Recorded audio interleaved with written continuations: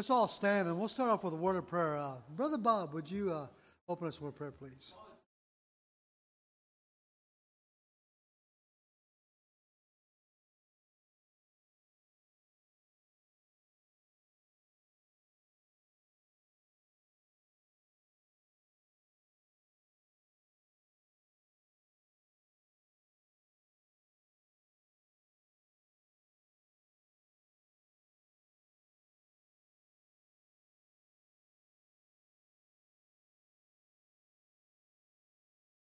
Amen. Let's all take your hymn. Let's turn on hymn number 288. 288, I am resolved.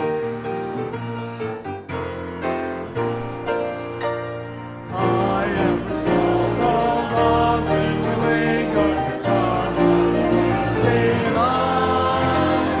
Thanks that are higher, thanks that are nobler, these have alerted my sight. I will hasten to him, hasten so bright and free. Jesus, greatest light, I will come to thee. I am resolved to go to the Savior, leave the sin and strife. He is the true one, He is the just one, He hath the word of life. I will hasten to Him, hasten so bright and free. Jesus, greatest light, I will come to thee. I am resolved to follow the Savior, faithful unto His name. Lead what He saith, do what He will. He is the living way. I will hasten to Him, hasten so bright and free.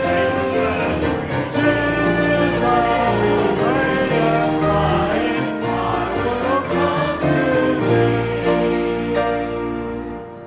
Amen. Let's turn to hymn number 321. Hymn number 321, Where He Leads I'll Follow.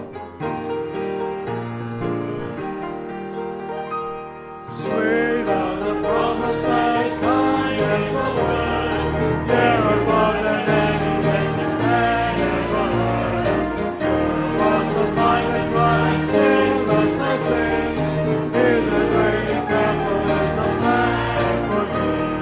Where He leads I'll follow, follow all the way. Where He leads I'll follow Jesus every day. Sweet as the tender love Jesus has shown, sweeter far than any love that mortals have known. God to the erring one, faithful as He, He the great example is the pattern for me. Where He leads I'll follow all the way.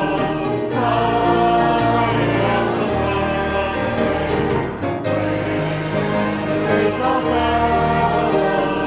follow Jesus every day. Lest to His loving word, come unto me, where He led me like a sweet rich free. Trust in His promises, faithful and sure, lean upon the Savior and my soul is secure. Where He leads I'll follow all the way. Where He leads I'll follow Jesus every day. Amen. Thank you. You may be seated.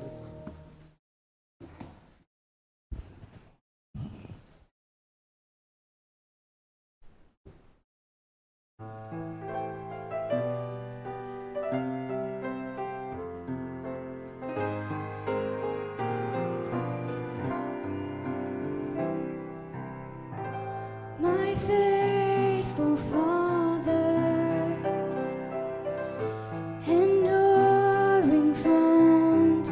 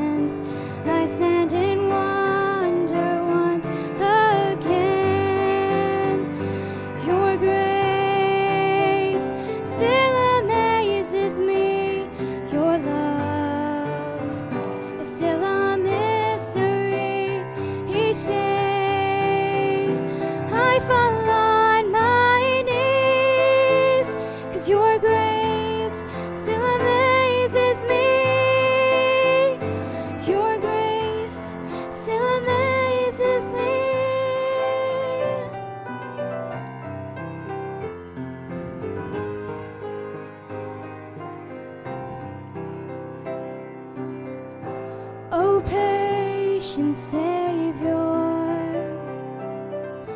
You make me whole.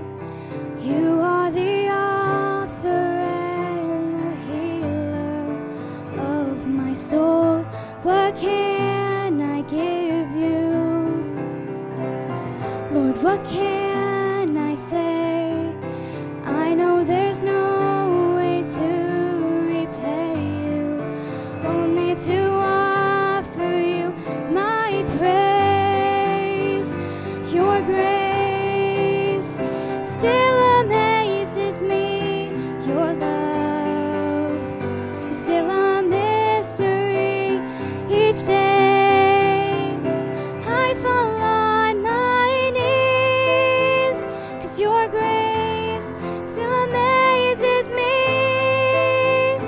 Your grace still amazes me. It's deeper, it's wider, it's stronger, it's higher, it's deeper, it's wider, it's stronger than anything my eyes can see. Your grace still amazes me. Your love is still a mystery each day. I fall on my knees, 'cause your grace still amazes me. Your grace still amazes me.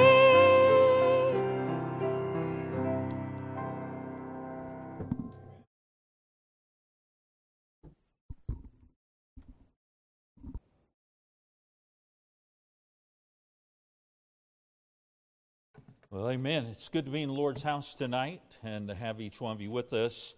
We're going to be in the book of Job, and so you can go ahead and get there, Job chapter 3. Have a few thank yous and stuff I want to share. First of all, dear Shawnee Mission Baptist Temple, first please allow me to extend our gratitude to you all who cared and thought to invest in the ministry of Anchor Baptist Church as well as our people. We're deeply humbled to know the love and charity that has been extended to us for our work here in Portsmouth, Virginia.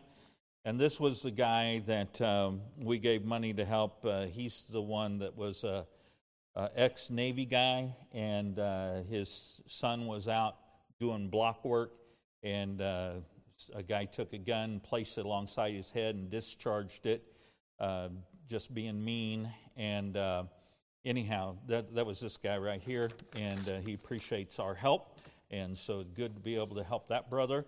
And then got a letter here from Nathan Kirkman from Mount Logan Baptist Church in North Logan, Utah.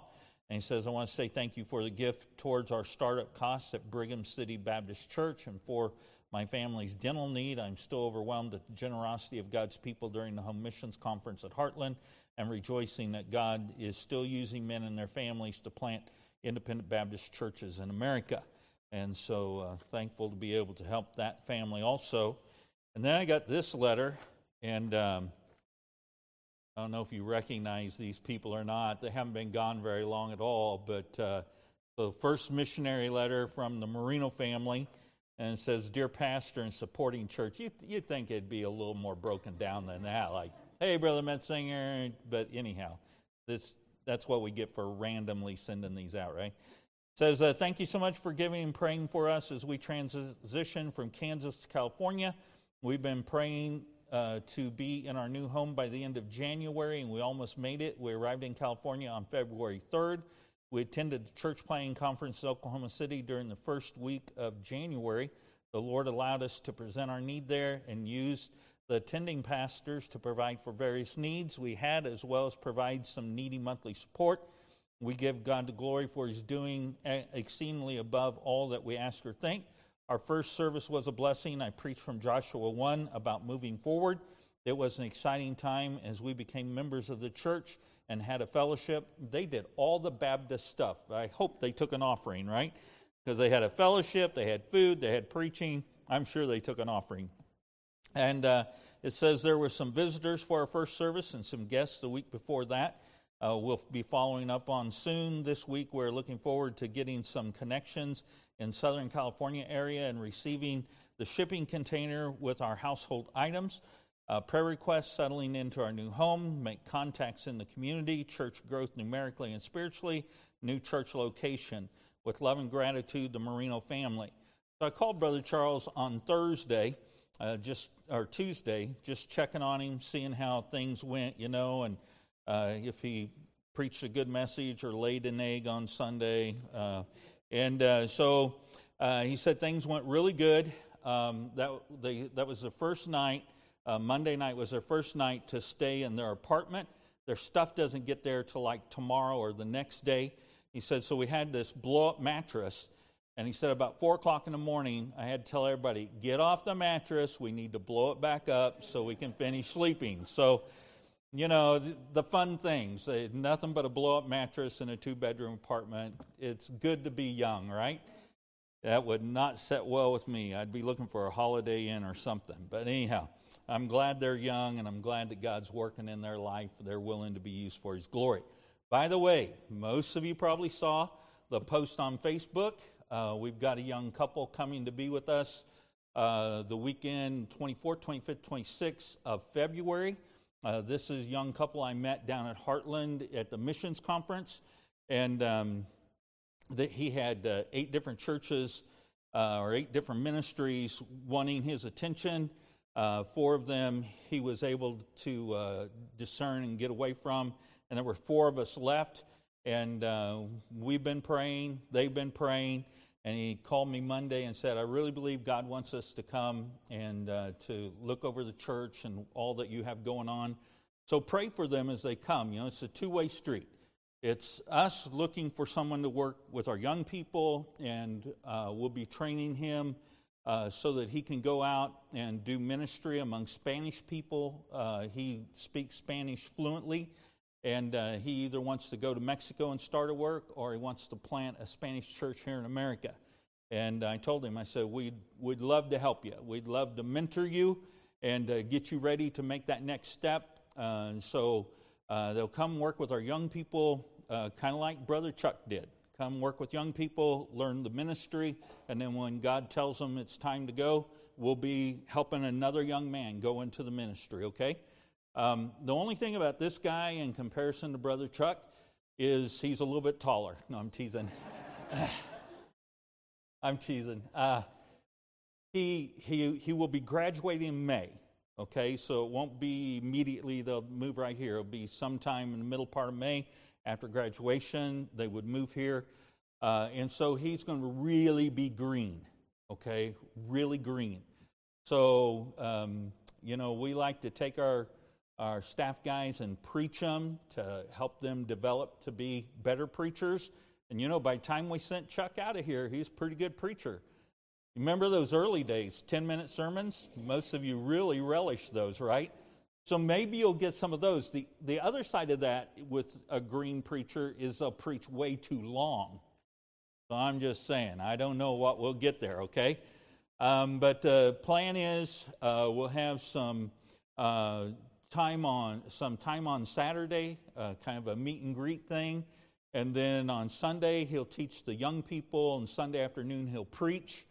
And then we have to have the announcement of the vote for 2 meetings. And so we'll announce that Wednesday night, and again Sunday morning. We'll vote Sunday afternoon if we get that far in the process.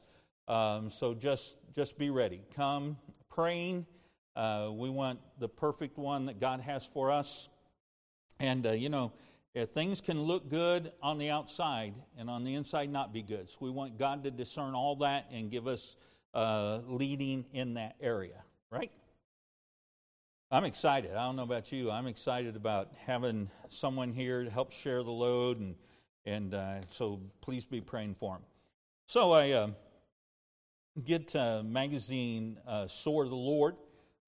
It comes free. That's why I get it, I think. I don't know.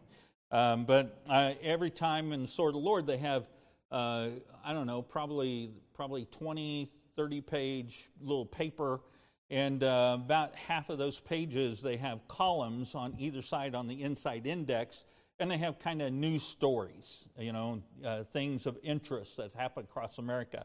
I saw this story. I wanted to share it with you. TikTok, China's Trojan horse in America. Now, it's interesting. We had a president that said TikTok was dangerous, and they all ridiculed him, made fun of him. But national security expert Frank Ganaffi is deeply concerned by the inroads China could be gaining through a widely popular video app and through personally owned drones from a manufacturer the Department of Defense has blacklisted. Senator Mark Warren of Virginia joined Fox News Sunday. By the way, this guy's a Democrat, admitting Donald Trump was right. I bet that stuck on his teeth as he said it. Donald Trump was right, and agreeing with the former president that TikTok is an erroneous threat. National security analyst Frank Gaffey Jr. also agrees, telling America Family News that Warner's statements to Fox as a chairman of the Senate Intelligence Committee were spot on.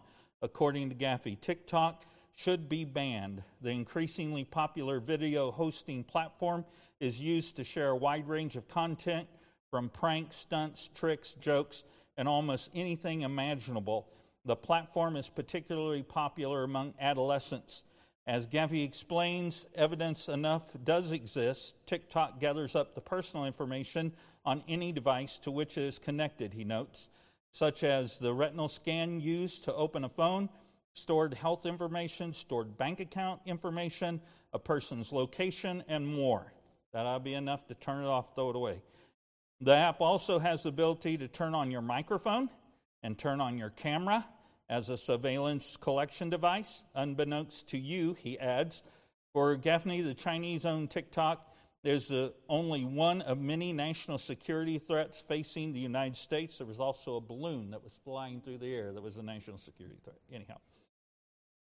Another one includes aerial drones made by the CCP vendor DJI. He explains, while they may be considered cool Christmas gifts for us, they're essentially another weapons platform for the CCP. Gaffney fears the CCP can commandeer the drones at any time to survey and gather information in real time, or even fly into a structure.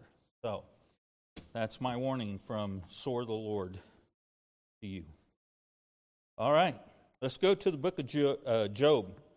Book of Job. This is our second lesson in the book of Job. We are looking in Job chapter 3, chapter 4, chapter 5, chapter 6, and chapter 7. Okay? We see Job talking in chapter 3. We see Eliphaz talking in 4 and 5. And then we see Job giving a defense in chapter 6 and 7. We begin reading in verse number 1 of chapter 3. After this opened Job his mouth and cursed his day. And Job spake and said, let the day perish wherein I was born, and the night in which it was said, there is a man-child conceived. Let that day be darkness. Let not God regard it from above, neither let the light shine upon it. Let darkness and the shadows of death stain it. Let a cloud dwell upon it. Let the blackness of the day terrify it. As for that night, let darkness seize upon it. Let it not be joined unto the days of the year. Let it not come into the number of months. Lo, let that night be solitary. Let no joyful voice come therein. Let them curse in it that curse the day, who are ready to rise up their morning. Let the stars of the twilight thereof be dark. Let it look for light, but have none, neither let it see the dawning of the day. Because it shut not up the doors of my mother's womb, nor hid sorrow from my eyes. Let's pray. Lord, we love you, and we thank you for our time together tonight. Our prayer is that you would open our hearts and our minds, make us receptive to your word, allow the Holy Spirit to have power and freedom to move in our lives and our hearts. Give us wisdom beyond ourselves. Help us to grow in grace and knowledge and truth as we take time to study here for a little bit this evening. Might it spark more study in our lives that we might draw closer to you. We love you and we thank you for your goodness. We ask these things in your name. Amen. So Job's come to a point of great despair. Okay, we say that Job cursed the day. It wasn't like he began using foul language. He was just looking at the day that he was born saying, man, the despair of where I am in life makes me wish I'd never been born.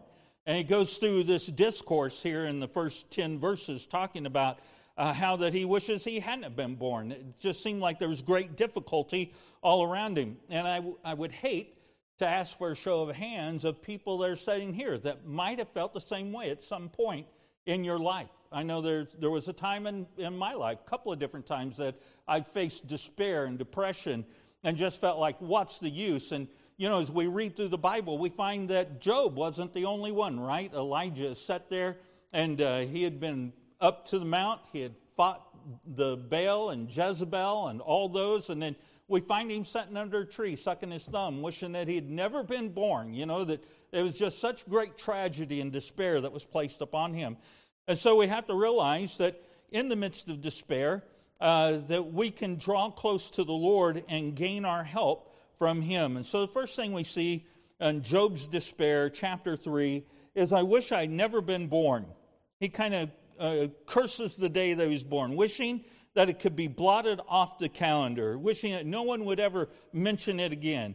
And then he goes on in verses 11 through 19, and the wishes that I wish I'd been stillborn. For Job, the next best thing to never being born would have been dying at birth. He laments that his mother let him live. Boy, I'm telling you, the guy really has to be depressed to be at that point in life, doesn't he? I mean, you talk about low, he has to be low. And then we come to letter C, and it is, why is life given to those in despair? Verses 20 through 26. Job wonders why life is given to the miserable. He has no peace or rest, only trouble. Says, look, I have no peace here. I have no happiness. I'm in this time of despair. I've lost all my wealth. I've lost my children and my family. Here I am at a point that now my own body is suffering through these horrible boils, and I sit here in this great anguish, and I just wish I'd never been born. Never been born. And so we find one of his three friends, Eliphaz. His denunciations, chapter 4 and chapter 5. Eliphaz, he's basically saying you need to practice what you preach. Job's encountered the weak in the past, and Eliphaz rebukes him for not heeding his own advice now. He's encouraging, look, you need to take your own advice when things were good. You need to apply those things to your life now. And then the second thing we see is that he says, does the innocent person perish? At verse number 7 of chapter 4, he says, remember, I pray thee, whoever perished, being innocent, or where were the righteous cut off? Even as I have seen, they that plow iniquity and sow wickedness reap the same. You know, you're like, man, what kind of a friend are you? You're here accusing me of having done wrong before the Lord. You're accusing me of being full of sin and unrighteousness, and yet we know that Job was a good, righteous man, right?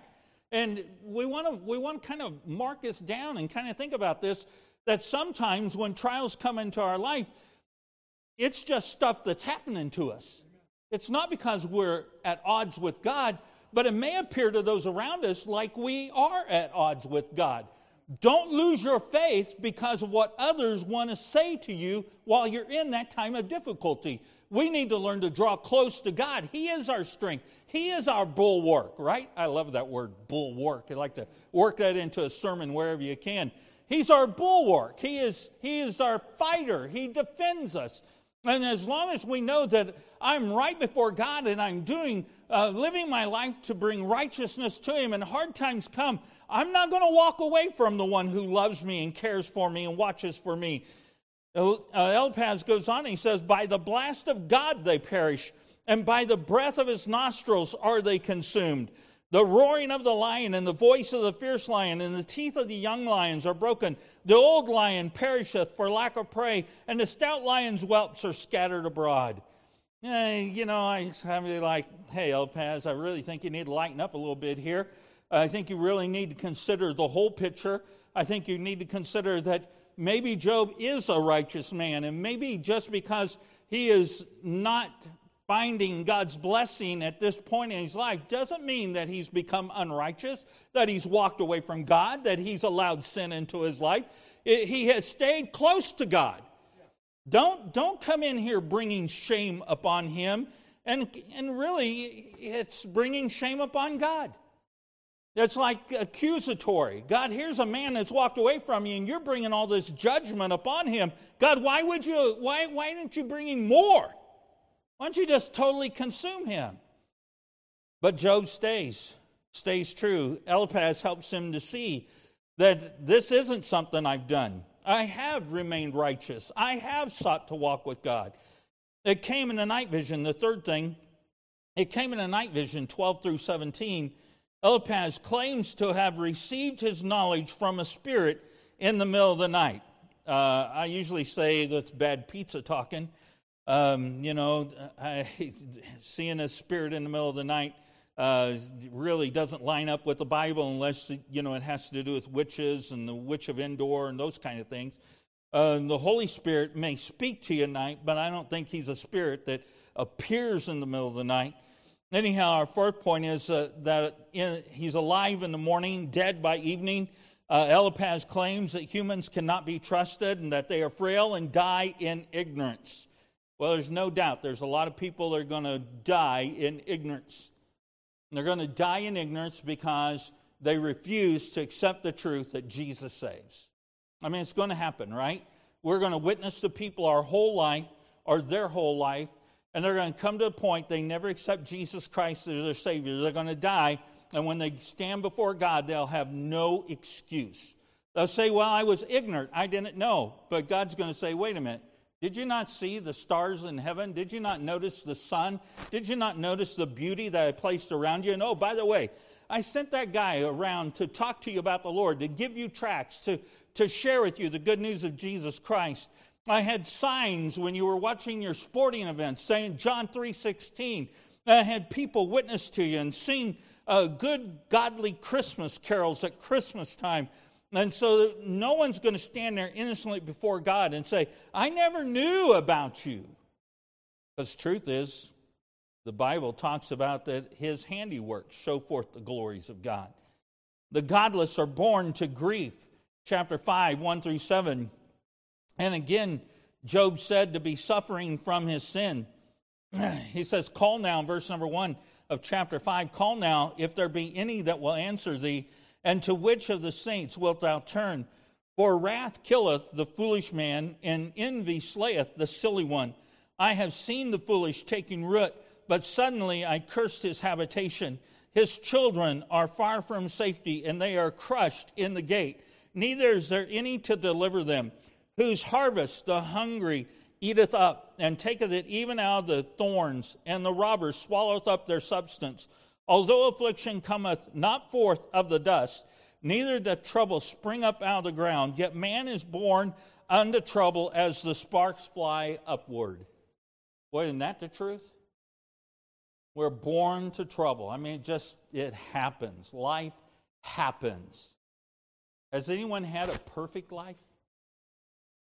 Anyone here never had any trouble?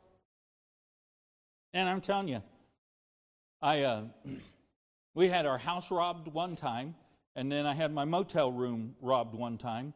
I've had my car broken into and robbed. It's just life.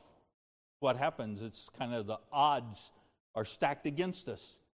We've had health issues. I'm sure you've had health issues.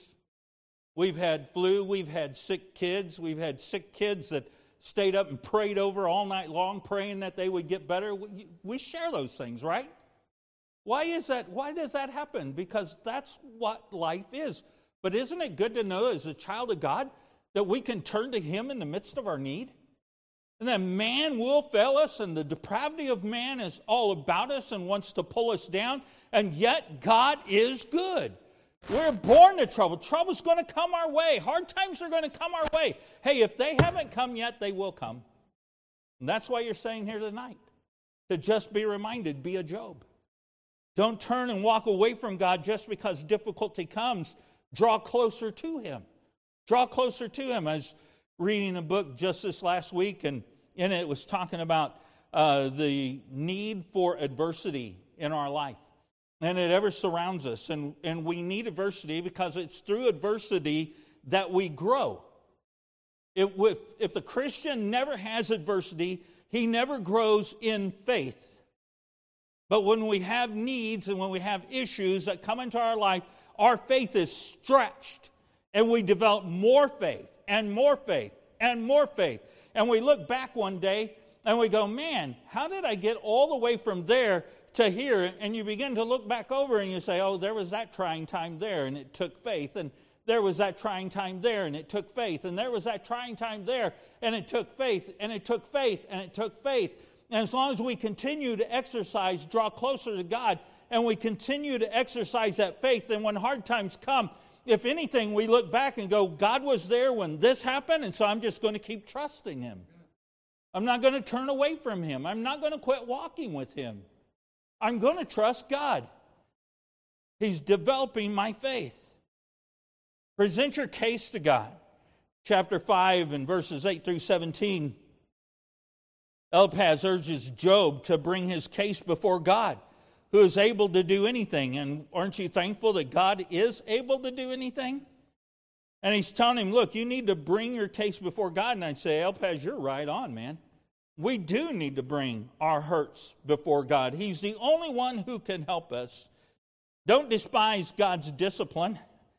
5:17 through 27. And if we are in need of discipline and God is indeed disciplining us, then it needs to drive us not away from God, but to turn back to God, confess our sins, falling before Him and seeking to right that wronged relationship. But just because hard times come doesn't mean that someone's done something wrong. Hard times come because that's life. The third thing we find is Job's defense. So Eliphaz has had his chance in chapters 4 and 5 to present his wisdom, and now Job in his defense speaks chapter 6 and chapter 7, and Job responds to Eliphaz's ill-informed rebuke. And he says, don't I have a right to complain? Job argues that the greatness of his sorrow gives him a right to complain. Some people will say this. Some people will say, don't ever question God. Why not? Why not? There's been times I've questioned God. Sometimes you get so low that why not say, God, I don't understand this. And God, I'll probably never understand it this side of glory. If you can give me some insight, I'd like to have it. I don't understand it, but I'm going to trust you in it. Right? There's nothing wrong with asking God. Why? Why is this happen? What? And I think it is good for us to search ourselves in the midst of trial and testing. And we ought to look back. Is everything really right between me and God? Am I failing in my Bible reading or my praying or my faith? Have I become lax in those things? Have I become accustomed to the world and I love and embrace the world more than I love and embrace my Savior? And it never hurts to ask those questions. God, would you help me to see if this is an issue between you and me? I want to make it right. If not, God, I need your strength to go ahead. I need strength to go ahead that I might be able to finish this course and that my faith might grow, that I might be more like you. The second thing we find here is I wish that God would kill me. He makes that statement again in chapter 6, verses 18 through 13. Job takes comfort in having never denied God's word, and he still wishes to die. He still wishes to die. I would say this. I don't think it's necessarily so wrong to wish that you weren't alive. The wrong begins when you think about how you're going to end your life. I don't think God ever planned for man to end his own life. God is the giver and the taker of life. I truly believe that. He is the one that sees us as we're being formed in the belly. Can you imagine that? Before we're ever that little body, he sees the cells dividing. He already knows what you're going to be, and a male or female. He already knows if you're going to have brown eyes or green eyes or blonde hair. He already knows all that stuff while we're being formed in the belly. And he sees us as we grow old. And he sees us, and he still loves us and cares for us. Can I just be honest here just a minute? There's sometimes that I watch people get so old that they've forgotten who they are. I've had them forget who I was. I loved Brother Brewer. He was like my preacher daddy, and he had gotten to the point where he forgot who I was. And I'm like, man, all those years we traveled together, and we went to Colorado and went fishing together, and now here he is at a point in life where he doesn't remember anymore. That doesn't change his relationship to God. He's still safe and secure. Heaven's his eternal home. He may just forget for a little while. And God's always given me the grace to look at that and go, man, I'm sorry that's happened. I'll be honest with you, I prayed many times, Lord, don't let that happen to me. I told my boys, I said, if I die any time past this point in my life, just know I had a great life. But I really don't want to live to be that burden on others. I don't want to be that burden. But, I have no control over that. It would be wrong for me to say, I've determined this is where I'm going to end it. I was reading about Abraham today. Abraham, when he first got the promise, God was making promises to him, he said, I'm going to give you the land, and I'm going to give you a seed. And remember, his seed's going to be like the stars in heaven and the sand on the sea. He's 75 years old. I'm not even close to 75 years old, Bob. Years ago, I went to Abilene. Have you been to Abilene? Abilene's kind of a neat place. They've got the Eisenhower Museum. And we went into Eisenhower Museum, and it was Thanksgiving weekend. Our whole family's together. We went in, and I went to the movies. They had an Eisenhower film thing there, and they talked about Eisenhower. Do you realize that he was in his 70s when he became president? A lot of great things happen to older people. A lot of great things because they've got a lot of wisdom that comes along in life. So, if I be like, hey, my knees hurt and I'm just kind of tired of this life. I'm just going to end it. You might end your life, and God might have had some great plans for you in the next 4 or 5 years, and you cut it short. Who gives us the authority to decide when our life's going to end? Wouldn't the Creator God who created us, wouldn't that belong to Him, that authority, to decide when our life is going to be over and when our usefulness is over? I still remember my Grandma Ollie, sweetest grandma you'd ever want. She had lived quite a life, my Grandma Ollie. And she came to live with us the last, she moved to Lamar and lived in a housing area for about 3 years. She lived with us probably 6 or 7 years, right as I was going through that from 14 till I was about 20. My Grandma Ollie lived in our house, and we took our double-wide garage and we converted it into an apartment for Grandma Ollie. And it was so cool to go in and visit with Grandma Ollie because she would tell you things like what it was like to travel in a covered wagon. And she would tell you what it was like to go to the town square for like the 4th of July. Boy, they would really like this today. They'd go to the town square and they would block off one horse trough so the horses wouldn't use it that day, and they put a dipper on it. And that's where everybody got a water fountain. She had cool stories, man. Talking about covered wagon going across someplace in the covered wagon, and they got ready for bed that night and found out that they had bed bugs in the little rocker thing that the baby was sleeping in. Just all kinds of stories. And I'm just so glad that my grandma lived with us, and I could hear those stories myself, and to be able to cherish them here in my life and realize, I've had it pretty easy. My life's been pretty easy compared to my Grandma Ollie's, and she lived to be mid-80s in her life. And so if Grandma can live to be mid-80s, then, I just need to suck it up and toughen up, right? God's the giver and taker of life. And so we need to trust God.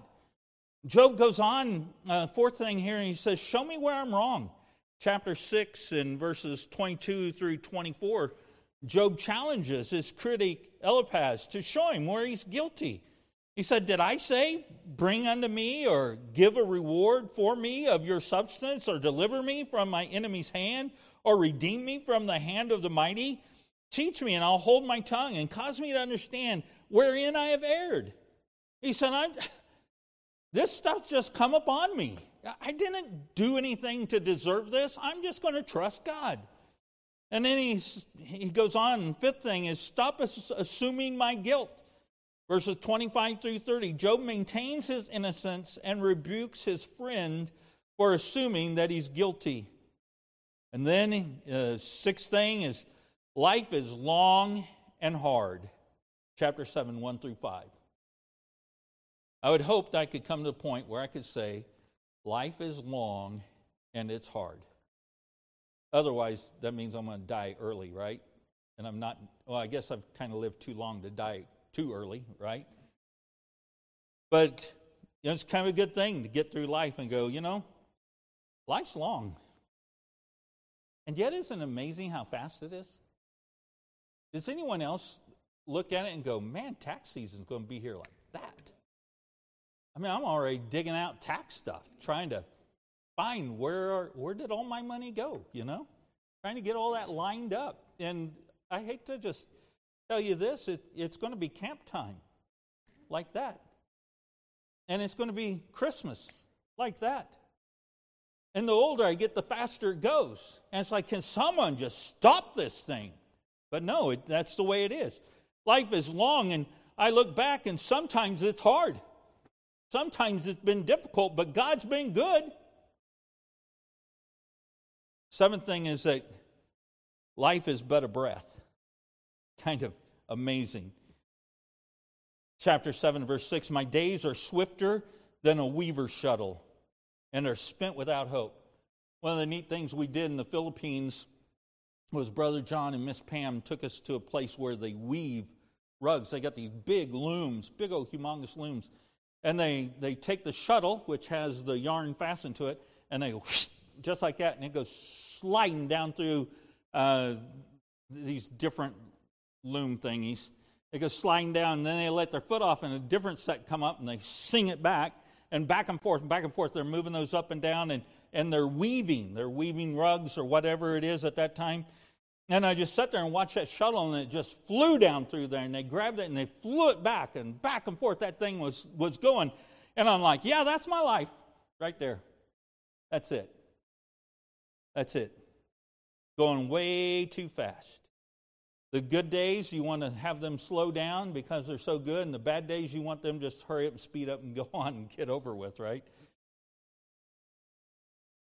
Chapter 7, verse 11 through 21, Job's complaining, and he says, why have you made me your target? God complains that God has terrified him with nightmares and has made him his target.